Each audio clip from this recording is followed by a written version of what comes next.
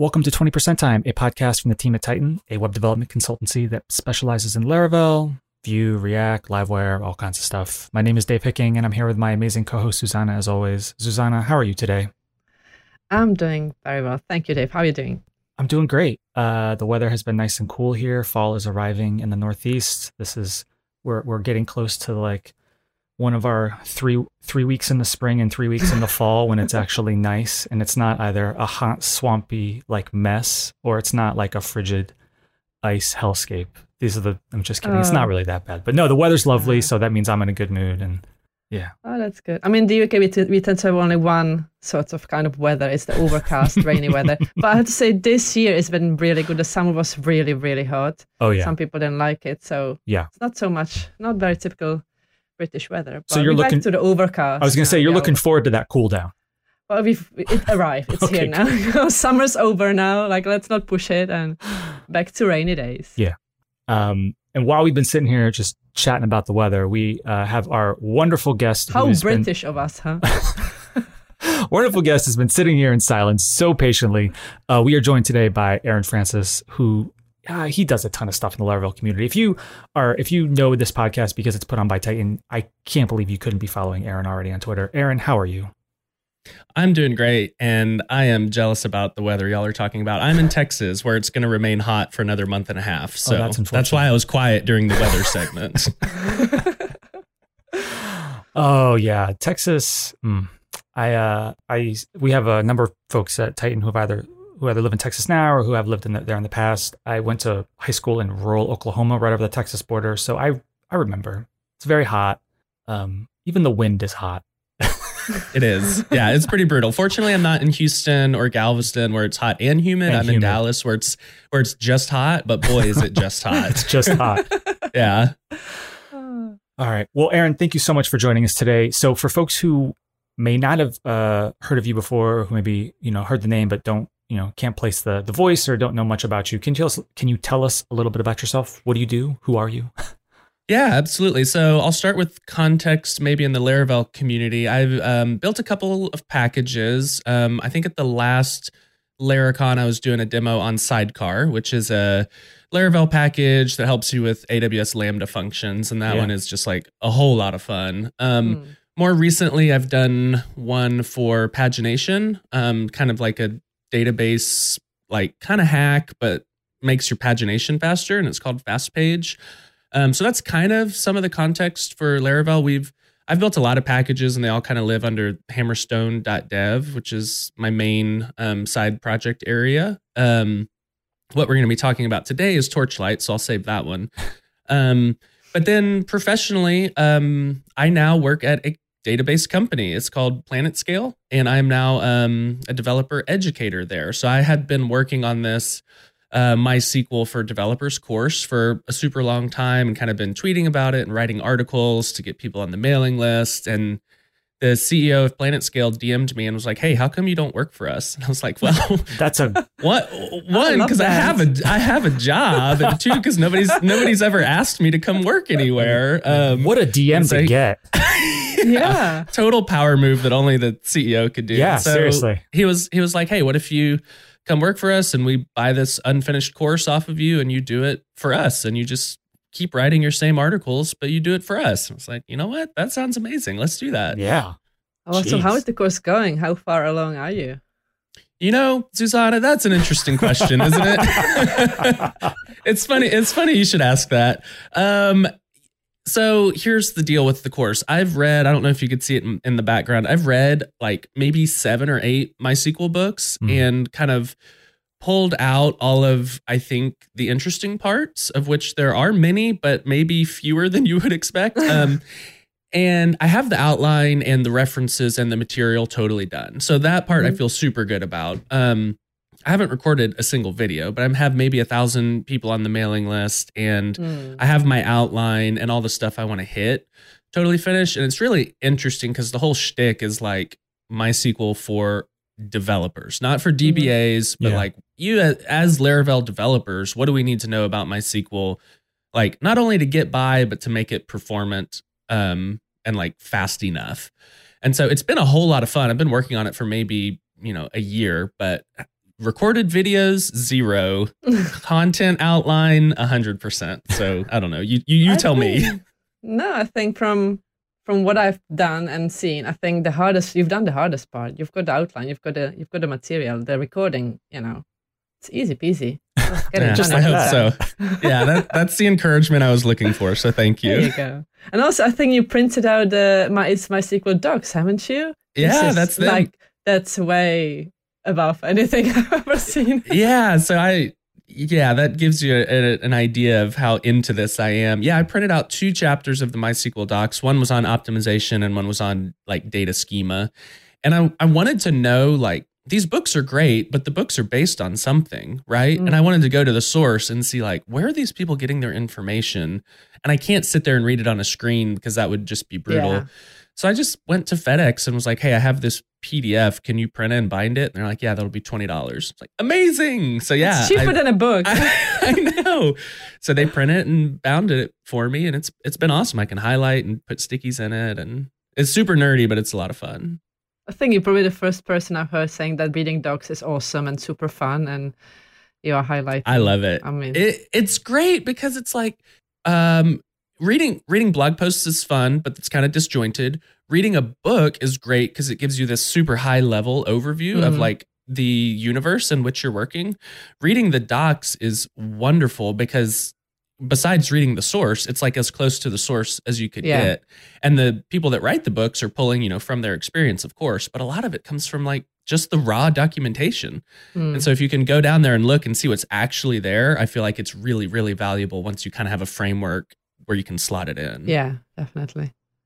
Oh, that sounds exciting. I can't wait for the course to be finished. Hint, hint, just saying. Thanks. I think half of Titan has already signed up for it. I think we will all take it, yeah. Well, the good news is it's going to be free now because PlanetScale obviously makes money other ways. So the course is going to be totally free.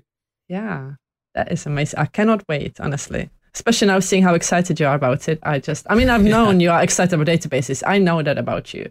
But now hearing you speak about it, I wish people could see your face, how you light up when you speak about database queries. It's amazing. Yeah, well, we all have our thing, and I am of the firm opinion that you should lean into your thing and be unabashedly excited about it. Yeah, good for you. Okay, so Torchlight. First of all, great name. Thanks. I want to ask about, we can ask about how you came up with the name, but let's start actually just with, like, for folks who don't know what Torchlight is, what's the elevator pitch for Torchlight? The elevator pitch for Torchlight is it is a syntax highlighting API. So you're used to Highlight.js, Prism, I get that confused with Prisma, but Prism.js, and those do syntax highlighting on the client side. Torchlight does syntax highlighting via API. So I've built a bunch of clients that contact the API, but we do, I want to say perfect syntax highlighting because it uses a much more powerful engine than you can use in a browser. Do you have that on the website? Do you have the phrase perfect syntax highlighting? Because that's pretty good. That's interesting. Yeah. We need to talk about. Go for it. Sure. Yeah, we need to talk about the website because y'all actually did an amazing redesign that I haven't pushed out there yet. So maybe I'll put that as the headline. Perfect syntax highlighting. That's interesting. Obviously, it works when you bold and when you go after what you want. Case in point, doing your job. So just be bold. Go for it. Yeah, I like that. I may actually do that. I may take a stance and say this is perfect syntax highlighting. Yeah. And so obviously before you built Torchlight, what was the problem you were trying to, why? What made you even think about building something yourself? Because I know us as devs, it's often like, oh, we don't need a package, we just build it ourselves. Some people go for it, some people don't. So what was it for you that made you think, okay, I'm going to build it myself. I'm going to make my own highlighter? Yeah. So I was writing all the docs for these various packages that we have at Hammerstone. Primarily, I was writing the docs for a package called Refine, which is like a visual query builder. And in the docs, there were 2 things that were happening. One is I was getting bad syntax highlighting. So it was just like objectively wrong. And a lot of that was coming with maybe some new PHP, 8 stuff that let's say Highlight.js or Prism wasn't caught up to yet. And so I was getting these really gross, like the second half of the code block was just gray. It's like, man, this Yeah. looks really unprofessional. Like, would Adam Wathan be okay with this? No. So I'm always trying to live up to his standards. And so I was like, this is terrible and it looks stupid. So that was the first thing. The second thing was I really wanted, so like as I was writing these docs, I had these giant code block sections and I wanted to be in the code block giving more context to what I was trying to communicate, right? So in documentation, you're trying to communicate a thought. And I wanted to be in the code block being like, no, look right here at this line. This is the line you should pay attention to. But I couldn't just show that line because the surrounding context was important. But I wanted to focus the reader's attention on a particular thing. Yeah. And so I ended up having like all these hacky workarounds to like add extra classes to a certain line. And I thought, man, this is really painful. And so the reason that I built it is because I found this great tool called Shiki, which is a syntax highlighter, but it's node only and it's really rough around the edges. And so I thought I could write an entire framework around this and then use Shiki to like do some of the syntax highlighting and then kind of write my own renderers to add all these extra touches to it. And then that would give me the best ability to communicate what I'm trying to teach to the reader. And so that's kind of where I ended up, was like, one, the syntax highlighting is wrong. And two, I'm not able to add context that I think would be helpful. Yeah, kind of when you mention it, I think it should have been possible. Like, it seems such an obvious thing to do. Like, obviously I can see the use case for that. But yeah, so how long did it take you to? So how long have you been working on it? When did you start? Has it been a long time? Oh yeah, it's been project? over a year. I did this adorable thing on Twitter where I was like, I'm gonna launch this project in a day. Follow along with me. And that was literally 18 months ago. And I look back and I'm like, oh, you cute, naive spring child. So yeah, I mean, the proof of concept I got done pretty quickly and was using on the hammerstone.dev site pretty immediately. And since then, it's been a whole series of tweaks and optimizations and improvements. Just recently, I've launched a parallel infrastructure to do all the rendering that I'm about to switch everybody over to.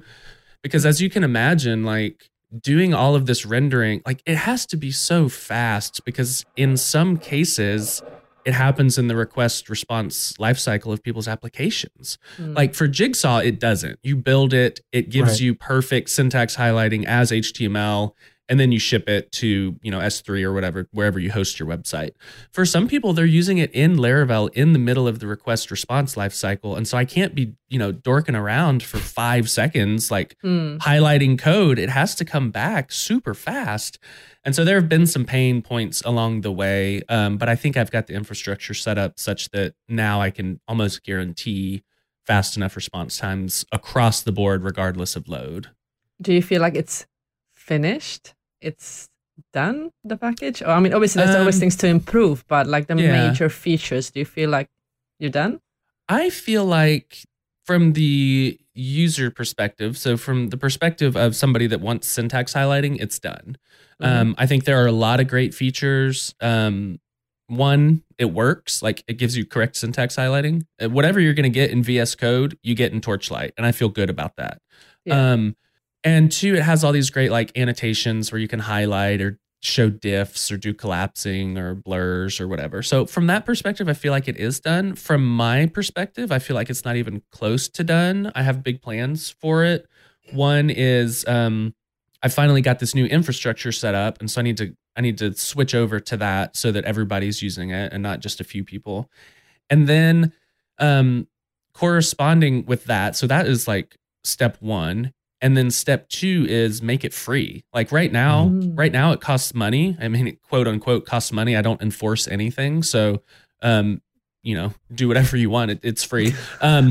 So right now it costs money, but I want to make it explicitly free. And this infrastructure obviously is a prerequisite to that because I'm hoping that the load will go up when it becomes free. So once it's free, then I need to, as a part of making it free, I need to launch this new design that y'all have done for me that looks amazing and looks modern. And Then after that, I have an in-browser client that actually contacts the API. So it doesn't do the highlighting on the client because that's still too expensive to ship all the stuff required, all the language files, but it does the highlighting from the client. And so I feel like that is just going to explode the use cases because now people can just put a JavaScript snippet on their page like they are used to, but then get Torchlight instead of like Highlight.js or Prism or something like that. So I have a long way to go, but I feel like from the user perspective, yeah, it's done. Go for it. Yeah. Yeah, you sort of talked a bit about some of the things that you really sort of motivated you, and reading through the existing website, I noticed, I don't know, I kind of feel like you can get a little bit of sort of the story behind this, right? Things that really kind of, I'm assuming, drove you a little nuts about earlier syntax, sort of previous syntax highlighters. You call out, there's no flash of unstyled, text. There's you're not using JavaScript. Aside from those, are there any other sort of specific real annoyances that you really wanted to make sure Torchlight solved that we haven't talked about yet? I think the biggest one is, the flash of unstyled, the huge JS bundles, like, oh, that's a pain. I think the biggest one is the context. So being able to add all of these annotations in your actual code block, and that's something I focused really, really hard on, was I want the authoring experience to be delightful, right? When you're writing your documentation, I want your code examples to remain valid code, because if you're putting all these fake markups inside your code and then you hit auto format in your editor, like it's gonna make your code blocks all wonky because it's like encountered this Torchlight syntax that it doesn't recognize. And that's what happens with other syntax highlighters. It's like, just put these curly braces wherever you want, and then in your editing experience it's like, well, this isn't valid code anymore, so I don't know how to format it, so now your docs look crappy, right?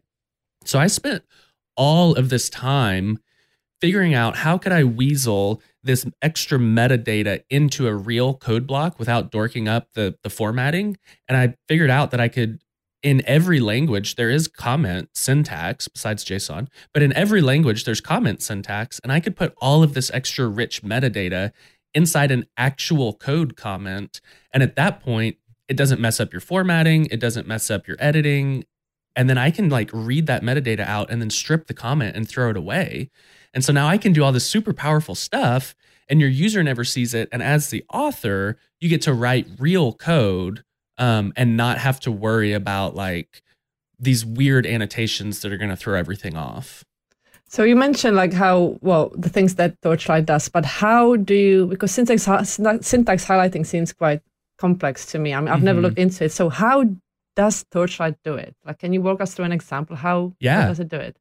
Totally. So Torchlight sits on top of a package called Shiki, and Shiki sits on top of a package, I don't know what it's called, but it's like the VS Code engine, right? So at the bottom is this open source VS Code. And what that does is the VS Code engine takes in what's called language files. And I think they're like TOML files. It's this weird, I think it's Tom's obvious markup language, but it's these super old files that everybody uses. Text Wrangler, like everybody uses these files. And these files are like the biggest, grossest, nastiest set of regular expressions that you've ever seen in your life. It's insane. And I've only written one, and it was a brutal experience. So I don't have to muck around with them too much. But under the hood are these giant language files that are constantly updated. Like Statamic has its own, PHP has one, everybody has these language files, right? And so the VS Code package does all of the parsing and what they call, I think, tokenizing. So it takes a block of code and turns it into tokens based on the regex. And so it's like, this is a keyword, this is a variable, this is a comment. And so what I get from Shiki, and Shiki just adds a little bit of like, it pulls in themes and language files and it kind of packages it up for you. What I get from Shiki is a bunch of tokens. And it says, this is the block that the user gave me, Torchlight, and then I pass that through to Shiki and it gives me back a set of tokens. And then once I have those tokens, I'm back in Torchlight land where I have to figure out how do I turn those tokens into HTML. And that's where I start like scrolling through all of the tokens and inspecting each individual one and seeing like, okay, is this a comment? If it's a comment, does it have a Torchlight annotation? If it does, well, I need to start like building up some diffs, or I need to start building up like some blur syntax or stuff like that. And so I get the tokens back. I go line by line, token by token, and just start building up HTML. And then I return it back. And so I sit on top of a whole lot of helpful libraries, but the renderer is, 2,000 lines of JavaScript that I handle. So all I get back is tokens, and then I have to do all the rest, which is great because the tokenizing seems a lot harder, honestly. Yeah. So why did you choose this approach? Why even use like this, other than like not the client side syntax highlighting? Why did you go for this approach?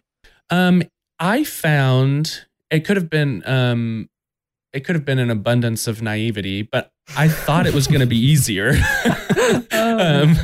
which is, how we all start. Oh, this is going to be easy. So I found that it was really, really hard to get the syntax highlighting right on the client side, because the client side libraries don't use these TOML files. They don't use these language files. They have their own kind of, without being disrespectful, kind of more anemic. They're a little bit weaker. Like these language files that they use, it's like, it works 80% of the time, 90% of the time. And the reason they do that is because the browser is so underpowered compared to a server, right?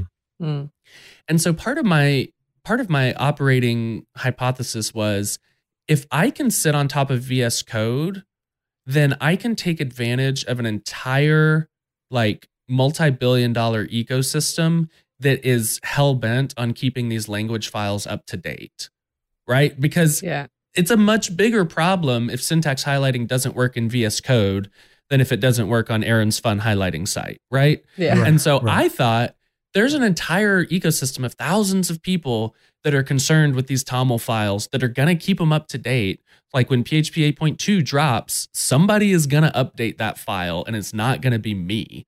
And so that was kind of like, as one person, what can I do? Not write language files, but I can sit on top of some open source ones. And so that was kind of my theory. Yeah, it sounds good. So you said as one person, doesn't mean you're the only one working on Torchlight, or do you have anyone to help you? Nope, just me. One. I'm the only one. Yeah. Okay. Yeah. How do you manage with all the other things? So you mentioned Hammerstone, you've got job at Matzka. How? That's a good question.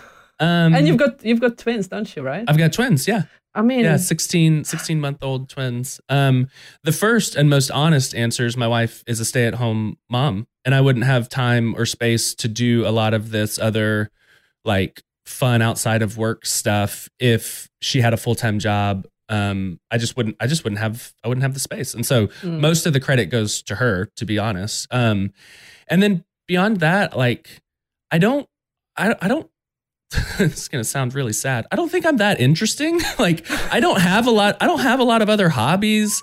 I'm not into the NFL, so I don't watch, like I don't spend all my Monday nights and Thursday nights and Sundays watching football or anything like that. So I don't play video games. This is like, I love working on this kind of stuff. And so I just end up like thinking about it and working on it. And, I go in cycles, I burn out and, don't work on stuff. And then I come back and work on it a bunch more. So I don't have like a huge secret. I don't have like a Notion system that keeps me focused every minute of every day. I miss a lot of stuff. Like I sit on emails longer than I should. So like, I'm not like the picture of productivity. I have a lot of fun doing some stuff. And so I work on it. I basically follow my energy as much as I can. And kids go to bed right now at like 7 or 7:30. And then we have dinner, my wife and I, and then that's like, well, what do you want to do? I don't know. You want to watch TV? You want to work on some stuff? I've recently gotten into reading sci-fi. And so like, I don't know. I just kind of follow whatever I'm interested in. I think that's really good. I like it. Like just follow your energy. That's what totally. Phrased it. Yeah. I think because a lot of things we do these days, they drain our energy rather than, pump us up. So exactly. just follow follow, go with the wind. I like that.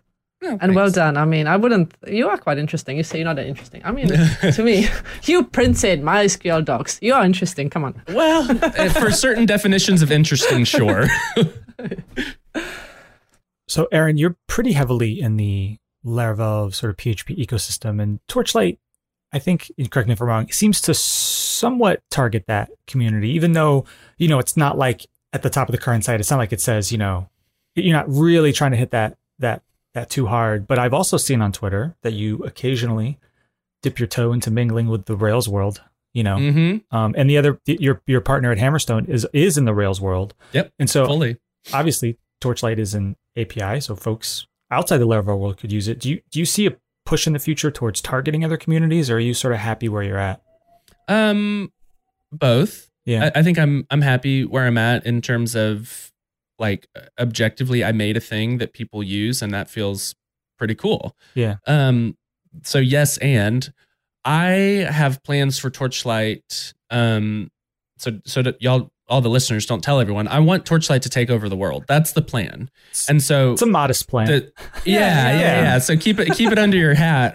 So the plan, the time dilates before me. I think everything's going to happen quickly. And then anyway, so the plan has been moved to this new infrastructure, which I would love to talk about because it's interesting. Then launch this new website, and then, or maybe in opposite order, have the in-browser JavaScript client.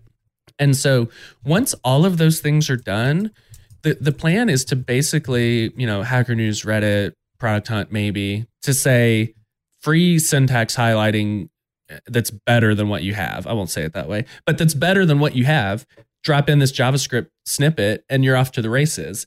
If you want to do a deeper integration, it's an API, so you can do a deeper integration. Right. So like all these static site generators, like I wrote the one for Jigsaw, but that's just because I know Jigsaw and I use it and I like it. I don't know Jekyll. I don't even know what the other ones are. But yeah, the goal is to expand into the entire known universe and have Torchlight be out there. So yeah, that's my goal. We'll see how long it takes to get there, but I think in the next couple of months, I'll have it ready where it's free, it's available in the browser, and the infrastructure is like totally scalable and solid. So you just kind of teased a little bit this new infrastructure. You wanted to talk more about it. So let's just give you the nice softball question. Aaron, could you tell us more about this new infrastructure? Wow. Love this podcast. I love being set up like that. Yeah. So historically it has run on, so it's all Node, right? So I'm a little outside of my traditional area of expertise already. So I've run the whole thing on Vercel, and Vercel's great, serverless, scalable, whatever, super nice. It's not that great, candidly. Again, don't tell anybody. But it sits on top of Lambda, which I know and love. Yeah. And Lambda suffers from cold boots, which maybe we all know about. But when you step up a level, so like I've used Lambda and I can like pretty much control it however I want. When you step up a level, you lose some of that control. So Vercel gives you a lot of developer experience niceties, but I also lose a little bit of like, what's actually going on here?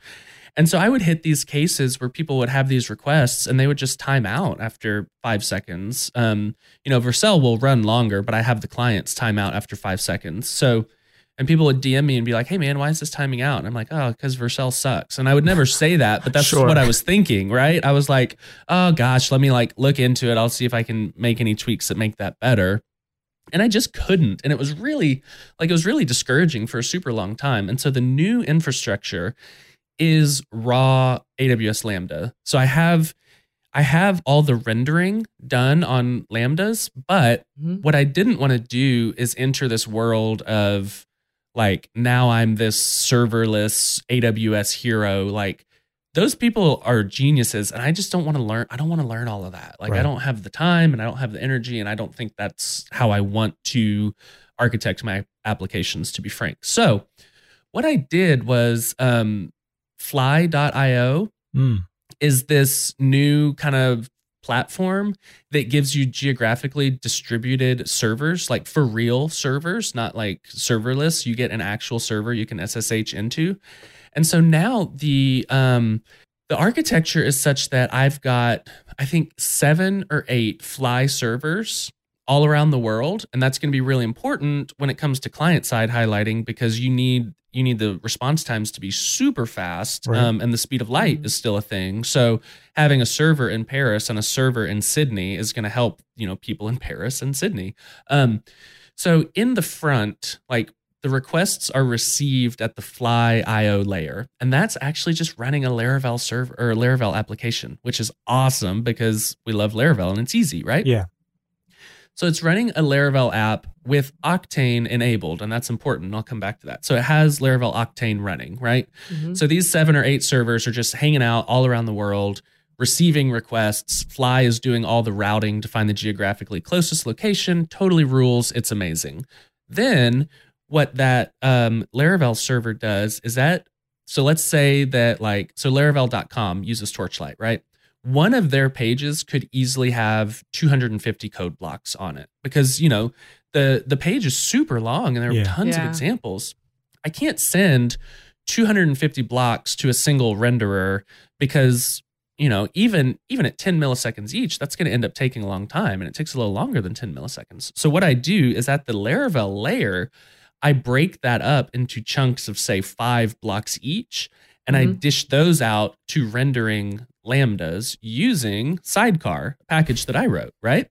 So, yeah. So meta. I know, it's wild. So at the Laravel layer that is hosted on Fly, it ends up with, say, 50 requests that then are dished out to individual lambdas to do all the rendering. Then those lambdas render everything, and it comes back to Laravel, where I stitch the whole response back together and send it back to the browser or to the client or whoever requested it, right? And so this is super nice because regardless of how many blocks you send me at once, I'm not bound by whatever machine received it, which was the issue with Vercel, right? I was bound to the single lambda.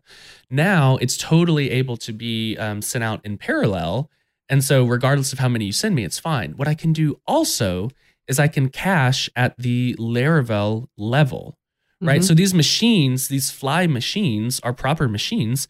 And so I can do caching at that level, which is important again for the client, the in-browser client, because I can at that point cache the responses such that they never have to reach the Lambda in the first place, right? So if I've seen a particular code block with all of its options and configuration and everything, if I've seen that before, I can just return it without hitting Lambda. And we're talking like 35, 50 milliseconds, something like that. And so that gives me a whole level of API side caching, where historically it was only client side caching.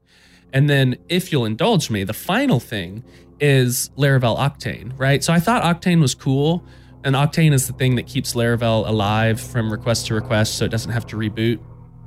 I thought it was cool.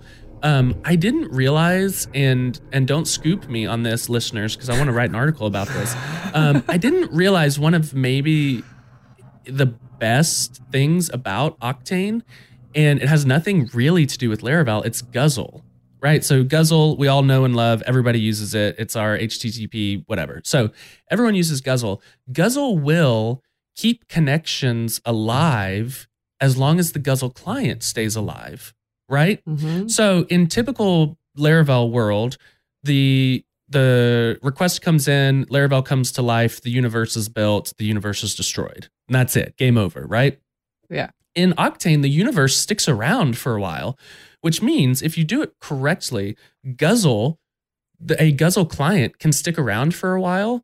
And so in my case, it reuses these connections to the AWS data centers so that it doesn't have to reopen and renegotiate SSL every time, right? So Guzzle stays alive, and then I can reuse those open connections so that my next requests to AWS Lambda don't have to negotiate any sort of connecting. They're already open and they just fire them back through the same one. And this is like default Guzzle that I had never, ever heard about. But it saves a ton of time when you're talking about, let's say, 15, 20 milliseconds round trip if you don't have to renegotiate that TLS handshake or whatever it is. That's above my pay grade, but it reuses it. And so that part of Octane is really, really crazy to me, and something that I never knew would be a benefit. But when I was looking at these request times, I was like, man, it's having to reopen these requests to the AWS data center all the time. And that's super painful. I wonder if that's workaroundable. And Guzzle was like, yeah, we support that by default. Just don't kill the client. It's like, wow, this is incredible. Wow. So that's kind of where I ended up. And that's, I think the logical extent to as fast as I can make it, provided my same restrictions that I want to kind of keep Laravel in the stack and keep it easy on me personally. I'm sure I could make it faster, but I don't have enough knowledge to do anything different. I mean, listening to it's amazing. Like, you are obviously passionate about Torchlight, but was there a point during you building it or marketing it when you thought, oh, maybe it's not worth it? Was there ever? How long do you have? Yeah, I mean, so I think I harbor this dream of being like, a SaaS boy where I just make a ton of money off SaaS and just get to sit in my shed and do whatever I want all day. And like, so when Torchlight came to me, I was like, yeah, I'm going to get rich. And, it's really hard to sell syntax highlighting. And the dollar amounts we're talking about, like, or I think it's like, I don't know, $14 a month for a business. And it just doesn't make any sense. And so there have definitely been times where I've been working late at night, and the MRRs, like, in the beginning, it was like $32 a month. I'm like, what the heck am I doing? This makes no sense at all. And I wouldn't have kept going if it wasn't fun, right? So clearly I care about it, and I'm not just in it for the money, because otherwise I would have given up a long time ago.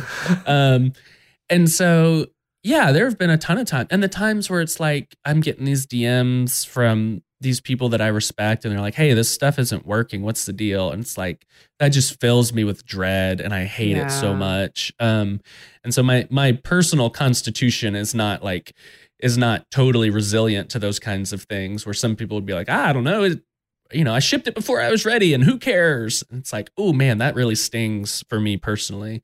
So a lot of those have been like, what am I actually doing here? But I think because I find the problem so interesting, because I find the results so useful, and because I think there is a path forward, I've just kept going. I mean, this new infrastructure makes me personally feel a lot more at ease. I feel like I'll be disappointing fewer people in the off chance that, like, Vercel, takes 2.5 seconds to wake up. So I feel a lot better personally about that. And then I think separating it from this dream of, like, $10,000 MRR and making it free, and just kind of like disassociating that altogether, I feel like that's going to be a big win, because then I'm less concerned about, like, okay, well, I've spent 400 hours working on it and I've made $8. Is that a good ROI? I don't think so. And then that just kind of goes out the window, and it becomes this separate thing of, like, marketing for the Hammerstone Aaron universe. And I feel better about that. Yeah. Is there something you would have done differently looking back over the whole journey? It's a good question. That requires introspection. I prefer the infrastructure talks. Let's see. We do both here on 20% time. Yeah, for real. I think from the beginning, I would have maybe, God, that's hard to say. I was going to say I would have maybe done this infrastructure differently from the beginning. However, Vercel was the most obvious path forward because of its ease of use and developer experience. So I don't know, even with two separate answers. Knowing what I know now, I would have done infrastructure differently. If I had to do it all again with the same knowledge that I had back then, I would have done it the exact same way. So I don't know. That was a very politically correct answer. So you've talked a bit throughout this episode about kind of like what's coming in the future, right? You've talked about the redesign. You've talked about what's coming with infrastructure, price changes. Is there anything else kind of coming next for Torchlight that folks who are listening to this should pay attention to or be on the watch for? Yeah, I think I've covered everything that's coming. I guess my one request would be when the time does come that it's time to like start the hype train, that we get people on the hype train. And so at some point in the future, in the near future, there will come a time where Torchlight has a brand new Titan implemented design. Torchlight has a JavaScript in browser client, and Torchlight is publicly free. Like I said, it's kind of already free, but Torchlight is advertised as being free. At that point, I'm going to be trying to like spread the good news of Torchlight. And should you feel so inclined, dear listener, I would appreciate the help. But I think that is very transparently my roadmap. And I hope to execute on that in the coming weeks and months. Yeah, I think we're going to do all we can because, I mean, we all love Torchlight already. Oh, and with all the things that you've outlined, like the things that are coming, who wouldn't want to use it, really? Come on. Well, thanks. That means a lot. I appreciate that. So that's actually all the questions that we had. Before we go, is there anything that you wished we would have asked you about Torchlight that we didn't get a chance to cover? You mentioned the name. Oh yeah. Tell us. I'm particularly pleased about the name. I don't know. I shouldn't have brought this up because I don't really know. it just came to me. I just love it so much. No, so I was thinking like, how do I kind of get highlight worked in there? Because I'm, not exceedingly clever and I kind of wanted to like be on the nose about it. And so I just started looking up different words that had light included in it. And I came across Torchlight and the .dev was available. And I thought of all the cool like logos that could be made out of it. And it just tickled me so much that I had to do it. And so I was super pleased with it. And I have like, if I had to do anything over again, what would I change? Not the name. The name totally rules and I love it. I think it's really clever. And I like Thanks. it. So. Very good. All right. Aaron, where can folks find you online? Where should they go? Yeah, so what we've been talking about is Torchlight at torchlight.dev. Yep. You can find a bunch of other packages at hammerstone.dev, including Sidecar, Refine, all of that stuff. And then you can find me personally on Twitter at Aaron D. Francis, D as in Daniel. So I'm there all the time. Come hang out. Yeah. Well, Aaron, thank you so much. This has been a lot of fun. I learned way more about Torchlight than I expected. I think I understood most of the infrastructure talk. I'm not a dev. I just pretend to know what I'm talking about sometimes. So thank you so much. And yeah, this has been fun. It's been amazing. Thanks for having me. Thank you, Aaron. Thanks.